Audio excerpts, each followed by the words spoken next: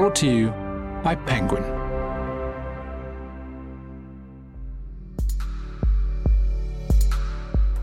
And it wasn't until I had done that I even understood I was a white woman from New England. So my instinct was right to put myself in that situation. And then, so that has to be my starting point. No matter how many different people I try to inhabit, I have to recognize that I am a white woman from New England. Hello and welcome to the award-winning Penguin podcast with me, Isy Suttie. Here we invite authors to discuss with us their passions and their processes, their inspirations and their aspirations, and the secrets behind the books that we pluck off the shelves. We also ask our guests to bring with them a selection of objects that have had an impact on them or their writing. Then we find out why, for example, a postcard of F. Scott Fitzgerald or a pre-engagement ring might have had such a profound effect. Today, I am joined by a Pulitzer Prize-winning author who has managed to achieve that holy grail of huge commercial success and worldwide critical acclaim. With her first book, Amy and Isabel, in 1998, she quickly established herself as a superbly gifted storyteller and one of America's finest writers working today. The book which won her the Pulitzer, Olive Ketteridge, released in 2009, topped the New York Times bestseller list and was turned into a multi-Emmy award-winning miniseries starring Frances McDormand. Her latest book brings another of her much-loved characters back into our lives. Oh, William, out this month, is the third book featuring Lucy Barton and, judging by the reviews and by my own opinion, is sure to join its two predecessors at the top of the bestseller list on both sides of the Atlantic. She claims that the whole engine to her writing is always to try and understand what it feels like to be another person. But today it's our turn to find out what it's like to be her. I'm delighted to welcome to the Penguin podcast, Elizabeth Strout. Hello, Elizabeth. Hello. Thank you so much for having me here. I really appreciate it. We're delighted to have you. I've just finished the book, which I absolutely adored. All the characters have stayed with me. And similarly to when I read My Name is Lucy Barton, I feel like they're all real people immediately, all of them, even the ones who don't appear very much in it. And I know that you've spoken before about this kind of mystical process of actually inhabiting other people. Have you always had that experience? You know, it's really interesting because I think in my memory, the first time I remember feeling that, I think I was about 12 or 13 years old, but I was working part-time at the little country store in Maine. And this woman walked in and said, she started to tell me, she was old, much older, obviously, and she was telling me about her husband had had a stroke. And as I listened to her, this sounds so, well, I'll just tell you. But as I listened to her and I was really listening to her, and I sort of felt a sense that her molecules were shifting into me and mine were shifting into her. It sounds so woo-woo and crazy, but I'm just telling you, that was the first time that I realized, oh, right. If you really listen and become, you can almost become her. And I was really quite young. And I think back and I think, I wonder why she was telling me of all people. But she was. And so there was that moment of community. It sounds like you're so open to that it enables you to... Yeah, I've often thought there's something porous about me. I'm like a little wobbly, and so things come through me and in me. But anyway. Do you find that, like, when you're sitting on a bench or sitting on public transport, that people who sit next to you will start to talk to you more readily? That's interesting. I don't know that they start to talk to me more readily at this point in my life. Once in a while, somebody will really start to talk to me, but I do watch, like if I'm sitting on the subway in New York and I look across at some woman, I will just sort of find out what it is to be like her. Like I might put my face in her facial expression because she has a resting expression. So if I sort of try and do that, I think, oh, maybe this is what she feels. Or I'll look at her jeans and I'll think, right, I know what that feels like to have really tight jeans on, on the thigh. And, so it's just something I've always done, is try to be inside somebody else. And the visions, because I'm very interested in these visions. In the first book of Lucy Barton, and it's mentioned again in O. William, both Lucy and her mother have these visions. And I think perhaps her mother kind of a bit more so. They seem to feature more strongly in her life. Is that something that you have? Once in a while, I think that, I have written about a character and then seen that character. I mean, literally almost seen the exact person. And that's very strange for me. That's happened a couple of times, but I don't know if those are visions. I don't know what they are. I just accept whatever. But with Lucy Barton and her mother, I thought, okay, let's take this and push this. Let's just make it a vision. Let's just say they both have, or the mother particularly, has that particular kind of gift or whatever you want to call it. Is it ever surprising because I know I've read that you were stacking the dishwasher and the character of Olive came to you? Yeah, I was loading or unloading the dishwasher. It was something about the dishwasher. And then I was just doing, the domestic foolishness that one always seems to have to do. And she just showed up. I sometimes think when we're doing mundane tasks. Yes. Well, I just think our minds are more unleashed or unlatched or unleashed. I'd love to talk about shame. That jumped out to me as a really big topic. Why is it important to you to discuss shame? It's interesting because I didn't even really know that I was discussing shame, honestly. I was just putting Lucy's story out there. And then, of course, I realized because she came from really, really the bottom of the barrel. I mean, she came from a very, very sad background that not only does she not know who she is in the world, but she would have incorporated a sense of shame because of who she was as a child and because of everybody saying, oh, we don't want anything to do with you and your family. And I knew a couple of families like that when I was a kid. And there was one of the boys from one of those houses who went to school with me, and he's since passed away. But he sat in front of me in third grade, and the teacher walked up to him one day and she said, you have dirt behind your ears. Nobody's too poor to buy a bar of soap. And I think I even put that in the original My Name is Lucy Barton I gave her sister, because I never forgot it, because the whole back of his neck got so bright red and he was and a horrible thing for her to say. And even at that age, I understood she is dealing with him like he's not even a person. And that stayed with me so much. And so when I thought about writing about Lucy Barton, I thought, okay, let's make her one of those kids. And let's give her a voice and let's let them have their chance on the stage. When these characters come to you initially, is it sometimes more of a simplified version of how they end up being? Or is there a kind of essence to them that, okay, this is what she is? Yeah, I think there's an essence. And I thought Lucy, I knew she would come from that. And then I knew that she would be what they call a survivor. Some people just come from these terrible circumstances and they just manage.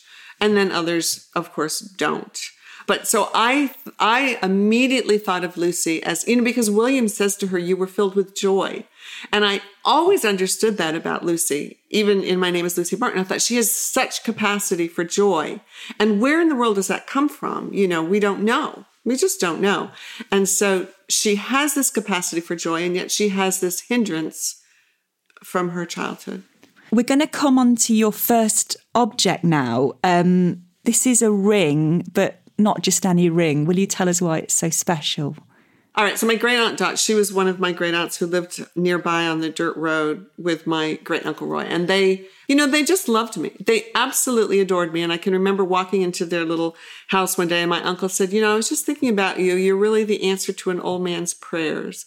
And it was such a thing for me to hear at that point in my life. And then I can remember if my mother would take me to the summer music theater and I would come and perform the whole entire thing for them the next day. And they would they would be like, anyway, so my uncle died, and then my aunt showed up and she gave me this ring, which she said was her pre-engagement ring, and she wanted me to have it. And it just reminds me of, when you are so loved by somebody when you're young, it never, ever goes away. And they're both just part of me. I know you've spoken about your mother being such a good storyteller, and I love what you said about you were in the parking lot once and she was saying something like, I don't think that woman's looking forward to getting home. Exactly. I just love that. I love it. Because again, it's like a tiny nugget of that woman's life. Exactly. And it just sparked my imagination so much. Was that the case with other members of your family, like your Aunt Dot? No, that was really only my mother. My mother could do that so quickly and make the world very, very interesting. No, my Aunt Dot was just a vessel of love. But she was not a particularly good storyteller or even interested in stories, but she would let me perform those foolish little things, she'd just be happy to see me all the time. Well, family and love is such an enduring theme with your work. Obviously, romantic relationships as well, which we'll come on to later, feature heavily, but the relationship between mother and daughter, especially, was both with Lucy and her mother in the first Lucy Barton book, and then with her own daughters. Why do you like writing about this? Do you think you'll always be fascinated by it?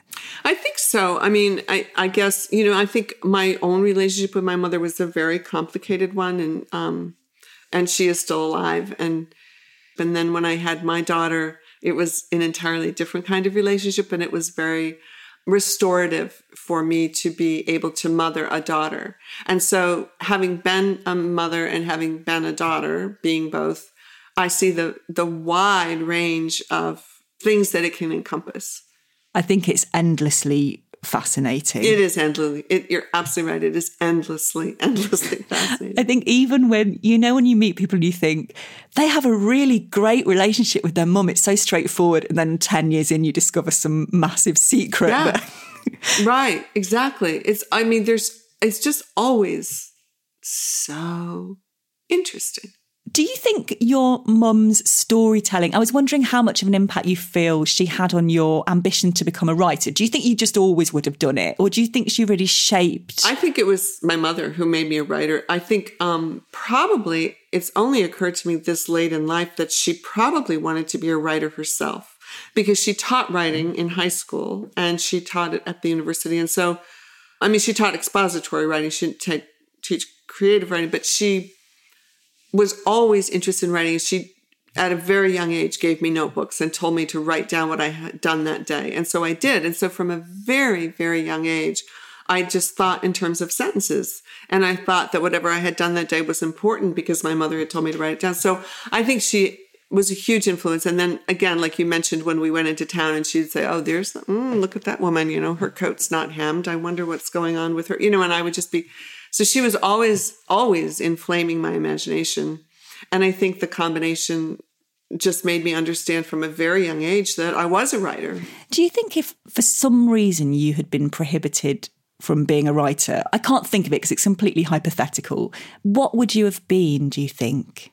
Well, one thing I would have loved to have been, but I'm not qualified for it. But the only thing that I can think other than being a writer that I would be so drawn to, I would love to be a physician and, to diagnose diseases and to help people with their bodies, because we all live inside our bodies. But I'm sure I wouldn't have been able to get into med school. So that's just a super hypothetical thing. And if I hadn't, then I have no idea what would have happened to me. Because you trained as a lawyer, didn't you? Yes, and that was a fiasco. Do you regret doing it, or do you think it... It's only many years later that I realized actually that wasn't a bad thing for me, even though I dropped out and then I went back and this and that, because the training itself, I do think ultimately helped me because I had just so much emotional stuff that was always just flowing down me. And I think that, the law is it's like you strip away that. You could just go straight to the facts. And I think actually that training ultimately was very good for me. Then being a lawyer, which I was for 6 months, I was just terrible. And you didn't enjoy it? Oh, no. I was just awful at it. I couldn't advocate on behalf of anybody, even though I believed in what I was doing. I was working for legal services and I believed in my clients' cases, but I just was terrible. I just couldn't do it. It was terrible. It's good sometimes to look back, isn't it, and go, thank God I don't have to do that anymore. I know. It's so true. Okay, we're going to move on to your next object now. You've got a postcard of F. Scott Fitzgerald. Can you tell us a bit more about that, please? Poor thing. There he is, sort of toward the end of his life, looking a little haggard. And I have always loved Scott Fitzgerald. But when I started my first Lucy Barton book, I was reading a book called West of Sunset by Stuart O'Nan. And it's a fictionalized account of Scott Fitzgerald when this picture was taken, actually. And there was something I just honestly sort of felt the presence of Scott Fitzgerald as I was writing that Lucy Barton book. And then again with the O. William thing. I can't explain it, but it's just, I almost feel embarrassed to tell people because it was a very private thing. It's weird putting it into words sometimes, I think, isn't it? Yes, it is. It is. Because it's like the words don't give credence to what I'm actually trying to say. Yeah, I understand what you mean. I really like his writing, and I'm fascinated by his relationship with class and wealth. Yeah. Exactly. It's interesting, isn't it? And how disturbed, I guess, he was, Such a sad man. Oh, my goodness. He suffered terribly. Yeah.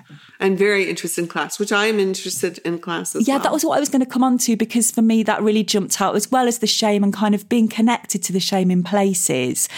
Was it a kind of conscious thing for you to write about class? No, I didn't even realize when I wrote Amy and Isabel, I didn't even realize that was a book of class. And it certainly is. It's all about class. Isabel working in the factory and then thinking that she's better than these women and that she should have been, a school teacher, and having to come to terms with that and getting over it. But I didn't even realize that that was a book about class until somebody mentioned it to me. And then I realized, oh, of course it is. And then I realized that even before that book, I had been writing about class without even knowing it. I've always been interested in class. Do you generally think about where your book's going at the point of starting it? Or do you just kind of go with your instincts and not think, oh, I'm going to put this in, I'm going to put that in? No, I go with my instincts. It's always my instincts. I never plan ahead. I can't. I'm sort of incapable of it. And I don't even write from beginning to end all the time. I just think, oh, here's a scene. And then hopefully if it's a good scene, it will make its way into the book eventually. But that's how I work. And you're writing down on actual pieces of paper, aren't you? Yes. A lot of times I used to do nothing but that. And now my handwriting has just gotten so hard to read sometimes that I actually work both back and forth now between the computer but for years and years, it was just always by hand originally, and then I would put it into the computer and rewrite it and print it, But it was always a very messy process, which I liked. Something people might not know about you is that you used to do stand-up comedy, and I'd love to hear more about that. I've been doing stand-up for 20 years, which I can't believe, and I've recently started again. I gave up when I had my second kid. But tell us about how you started it. Oh, I would love to hear about your career in it. I would love to hear about that. But when we first moved to New York City, I was very interested. I've always been interested in comedy, and we would go to the little stand-up comedy clubs in the Village. And what occurred to me as I watched these different people is that people laugh at something because it's true.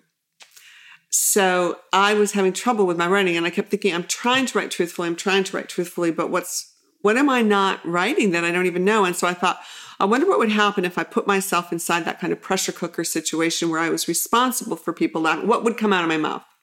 So I took a class in stand-up comedy, and it was very terrifying. I don't know how you've done this for so long. And every week somebody else would drop out of the class. And then those of us who made it through had to do a final at a real stand-up comedy club in New York. A big one. And it was terrifying. I didn't let anybody come. But the whole point of this is that the routine that I had created was to make fun of myself as a white woman from New England. And it wasn't until I had done that I even understood I was a white woman from New England. So my instinct was right to put myself in that situation. And then, because that's when I realized, oh, well, okay, that's actually who I am. So that has to be my starting point. No matter how many different people I try to inhabit, I have to recognize that I am a white woman from New England. And it was helpful. Did you ever want to carry on with it? No, but they did. No, because I thought, I feel like it took 2 years off my life because I was just so nervous. The whole entire night I thought I would die. But they actually asked me if I wanted to come back and audition for a Tuesday night, regular thing. And I said, I couldn't believe it, but I said, no, thank you, because I would be dead by now if I had done that. I would just be dead. It was just, I don't know how you've done it for so many years. It was really terrifying. Is it terrifying for you? It's more frightening when I'm doing new material. So what's happened now is that I've done quite a few hour-long shows and you get to know that show very well. Yeah. But I'm writing a news show now and that is nerve-wracking. Wow. Yeah, but when I read something that you said about how you write. You said it's like you're putting your hand into a box and you can't see what's in there and you run your hands over them. I really loved that metaphor. I was thinking actually last night I did a gig with New Material and I thought this feels similar in that I'm going on with all this new stuff. I've got nothing to kind of hang on to. But I think in a way stand-up is like the purest form of storytelling. It's like... Oh, it is. Yeah. It is. How did it go last night? It was fine, actually. Yeah, there were bits... Oh, thank God. I mean, you're killing me here. Yeah, no, don't worry. I won't reveal that I'm about to stop it all and give up. No. Yeah, no, it was good. It was good. So it was useful. It was kind of frustrating in places because you see the bits that you need to tweak. And if you move one word, it makes such a difference to the joke, doesn't it? Oh, yes, exactly. Yeah. Absolutely. And taking stuff out, I guess. And actually that ties in with, do you find that as time's gone on, you're better at editing as you go? And you can, when you hand in a first draft, is there less to do to get to the finished article than kind of when you started?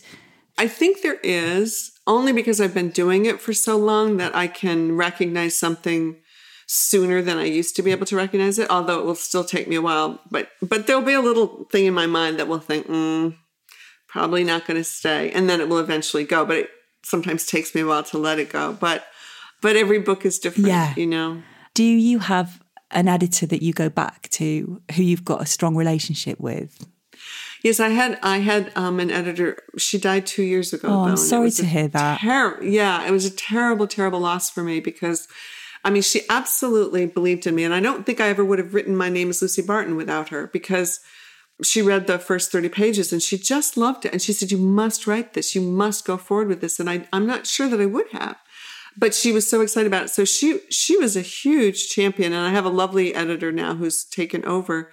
But she was an enormously important person for me. And then I have one reader, my friend Kathy Chamberlain, who has read my stuff for 38 years now.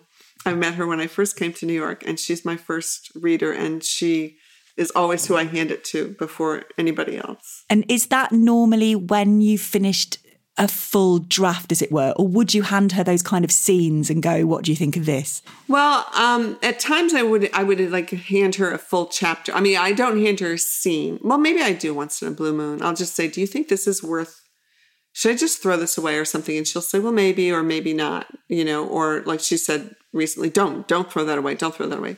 But mostly I give it to her either when the manuscript is finished or maybe halfway through. But I try and give her enough to be able to work, you know, with it more than just a scene. Yeah.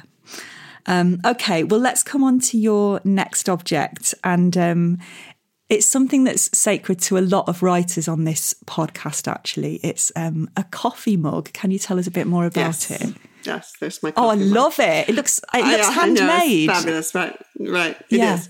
So my husband bought me that years ago. And just like Lucy Barton always enjoyed breakfast with her second husband.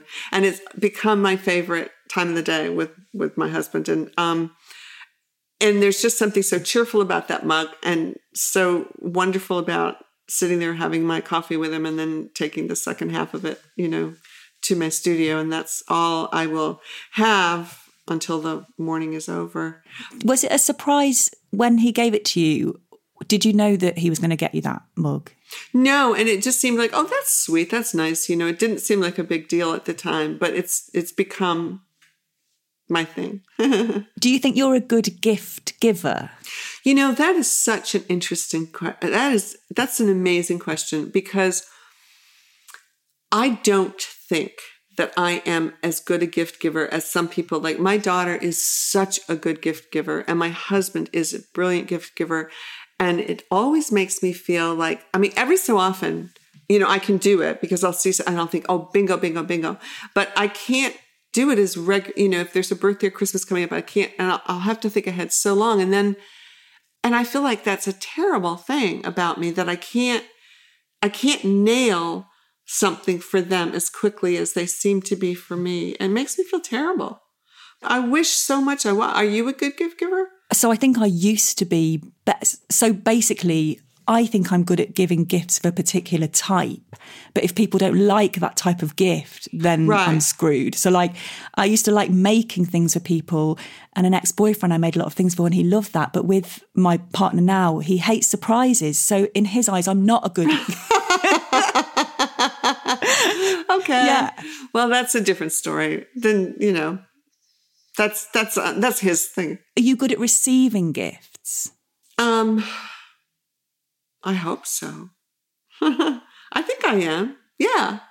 I'm always surprised that, you know, at any gift I get, I'm like, ooh. We can get it so wrong with gifts, though. I think that can be quite... if you get something and you really think they're going to love it, and then they don't, and you can tell they don't, perhaps, I think it can be quite frightening in a way, because you felt like you knew them. Because I do have a friend, and I spend a lot of time thinking about what to get her, and I think, okay, this time I've done it, and I just never feel like I have. And I feel like, wait a minute, what more can I do? Yeah, that's why I love the tulips. The tulips, it's Lucy's second husband, David, isn't it, who always buys her tulips. I really loved that about their relationship, because it's like he knew that was a simple gift that she wanted. I know. The unknowability of another human, I think actually is, for me, the biggest thing about your work that jumps out to me, that there's a joy in trying to know another human, and there's an acceptance that we can't ever know them. The unknowability of someone, I think, changes in the light of grief. I wondered if you felt the same.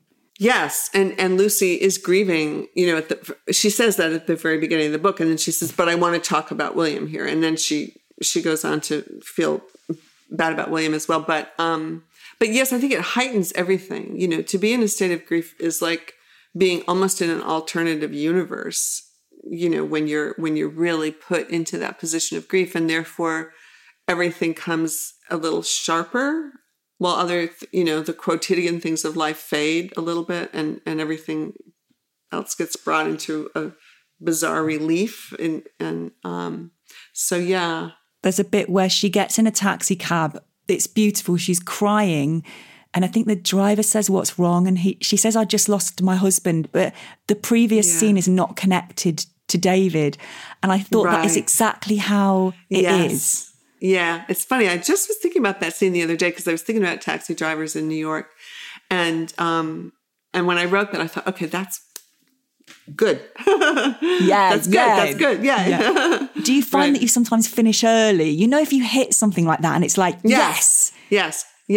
And then you say, okay, I'm just going to, you know, I'm going to go enjoy the rest of the day now, because I've done something really good. Yeah. And if I stay here and keep muddling it up, then I won't have as much fun this evening. Yeah, I do. I know that feeling.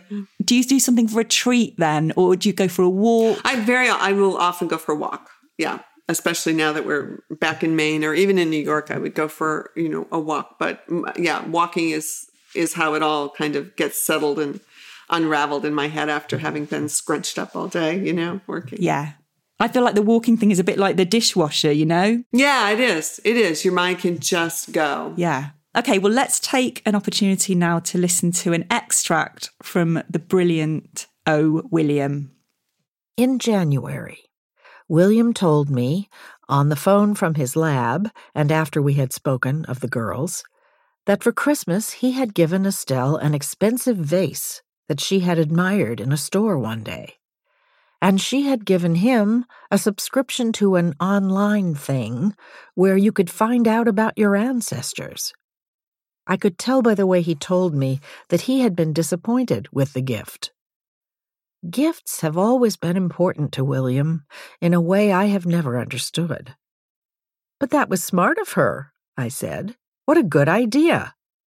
I said, you know almost nothing about your mother, William. This could be good. I do remember that I said that. And he only said, yeah, I guess. This was the William who was tiresome to me, the petulant boy beneath his distinguished and pleasant demeanor. But I did not care. He was no longer mine. And when I hung up, I thought, thank God. And I meant about him being no longer mine. That was a reading from O. William, narrated by Kimberly Farr and written by my guest today, Elizabeth Strout. A link to the audiobook edition can be found in the programme notes of this episode. And while you're there, please do take the time to rate and review the show, and by all means, recommend us to your friends. We've got time for one more item, and it's a book of many words. Right. It's my thesaurus. And what's so interesting to me about, I've always had one. This is my latest one, which is probably 10 years old, but my others have got very frayed. The funny thing about the thesaurus is that I love having it, and I love looking into it. And only once in a while will I actually use a suggestion. That's what I've noticed. But it's a funny relationship that I have with it. I mean, because I feel very comfortable having it sitting right there next to me as I work. And yet, probably, 8 times out of 10, when I do look into it, it will never be as helpful. It won't be that helpful. But it will make me realize, oh, no, my word is better. Let's just go with my word. It sort of helps me in a negative way, or a positive way, negatively. You see what I mean? Yeah, it kind of doesn't give you anything on paper, but actually it does. Yeah. Do you ever go on the thesaurus.com or anything, or would you always open the physical book? I tend to open the physical book because that's when I've always had one. And so I just tend to open that. But I actually think that this one's not been quite my friend that first one was, because, that was with me when I was young and whatever. It's weird, isn't it? They can have exactly the same things in them, but... Yeah. Right. I'd love to know more about your writing routine. We know you start with the coffee, you have half with your husband and half when you're writing. So you don't eat until... I don't eat until I put off eating until I'm really just about to pass out from hunger. Because once I eat, I've recognized this for years and years. Once I eat, it somehow changes the energy. And even though I can sort of continue to work, it will not have the same sharpness or clarity that it does if I'm just not eating anything at all. And then, I'll start to faint and I'll have to eat something. But then that will be the end of my real work day. Yes. So I put it off as long as I can. And then when you do eat, is it something really simple that it doesn't take long to make? Yeah, it's like the same thing every day, basically. And what is that? It's either a tuna sandwich or a chicken salad sandwich that I can get right down the street. Oh, okay. Oh, so you go out. Yeah. So I walk down and I say hi to, the people and then bring it back. But then it becomes a different kind of work day. Like I might work on something different, or I might go back and look at the shape of something. But the creative part of the day is somehow gone. When your daughter was young, was it harder to have, asking for myself, by the way, with 2 young kids, to preserve those moments? It was very hard. And that's when I learned to write in scenes. That's when I stopped writing from beginning to end, because I realized, I would only have like maybe 2 hours every other day to work on my own stuff, because I was also teaching part-time. And that's when I could use, that's when I would find a scene that had what I call a heartbeat in it. And if there's a heartbeat to the scene, then the scene stays. And that's when I learned to spend those 2 hours writing scenes that would hopefully have a heartbeat. And that's how they began to connect. When you say have a heartbeat, can you tell us a bit more about what you mean? It's something that has some truth to it, I guess is what I'm saying. There has to be some truthful thing going on in that scene, as opposed to the wooden scene of getting Isabel out of, grocery store. And so if it doesn't have that snap to it, then it goes on the floor, literally, and then try again.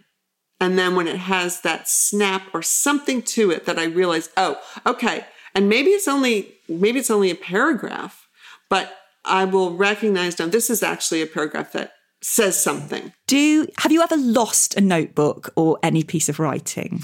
Yes, I have. I lost a bunch of notebooks when we moved out of our place in Park Slope, Brooklyn, and I thought they were in the basement and they weren't. And I've always felt uneasy. Yeah, it's like losing a diary or something, isn't it? Yeah, well, yes, it was like that. And I've always felt like, a little queasy, like, where did they go and who has them? And I hope they're all destroyed now. Have you ever let go of a character I suppose, thrown it on the floor if that's what you do with the whole characters, and then for them to come back to you later and reveal themselves again? That's an interesting question. I think, honestly, if they're on the floor, they don't ever get back up. That's my sense. If they're not yet my friend, as I sort of think of these people eventually as becoming, then they might hover around. They might stay on the edge of the table or on the far end of the table or something. And then I'll realize, like Pete Barton, for example, Lucy's brother, who in that collection of stories that I wrote, he was somebody who just sort of, because he's Pete Barton, I realized later, he just sort of sat there quietly waiting for me. And then I realized, oh, you need some attention. So he never fell on the floor, but he was one of those who just sort of waited for me, as Pete Barton would. Yes, he's waiting patiently for... Yeah, his chance. Do they ever surprise you? Do you ever feel like, oh, I shouldn't actually make them do that, even though you thought that you wanted to? Or do you feel like it's a kind of organic process between you and the character and your... Yeah, that's how I feel. That it is totally an organic relationship. And then trying to figure out what the reader needs. Because I do think about the reader a great deal. And I'll think, okay, what... as the story is getting more pulled together, I'll think, okay, what does the reader need now? Is it some sound or is it a visual, Yes.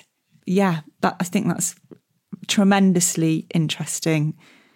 Finally, we like to ask our guests about a recent book they loved that they'd like to share with the Penguin podcast listeners. What was the last book that you just couldn't put down? The last book that I couldn't put down was just recent, and it was Fathers and Sons by Turgenev. And I had read that years and years ago, and but I hadn't read it for so long that it was really almost like reading it for the first time.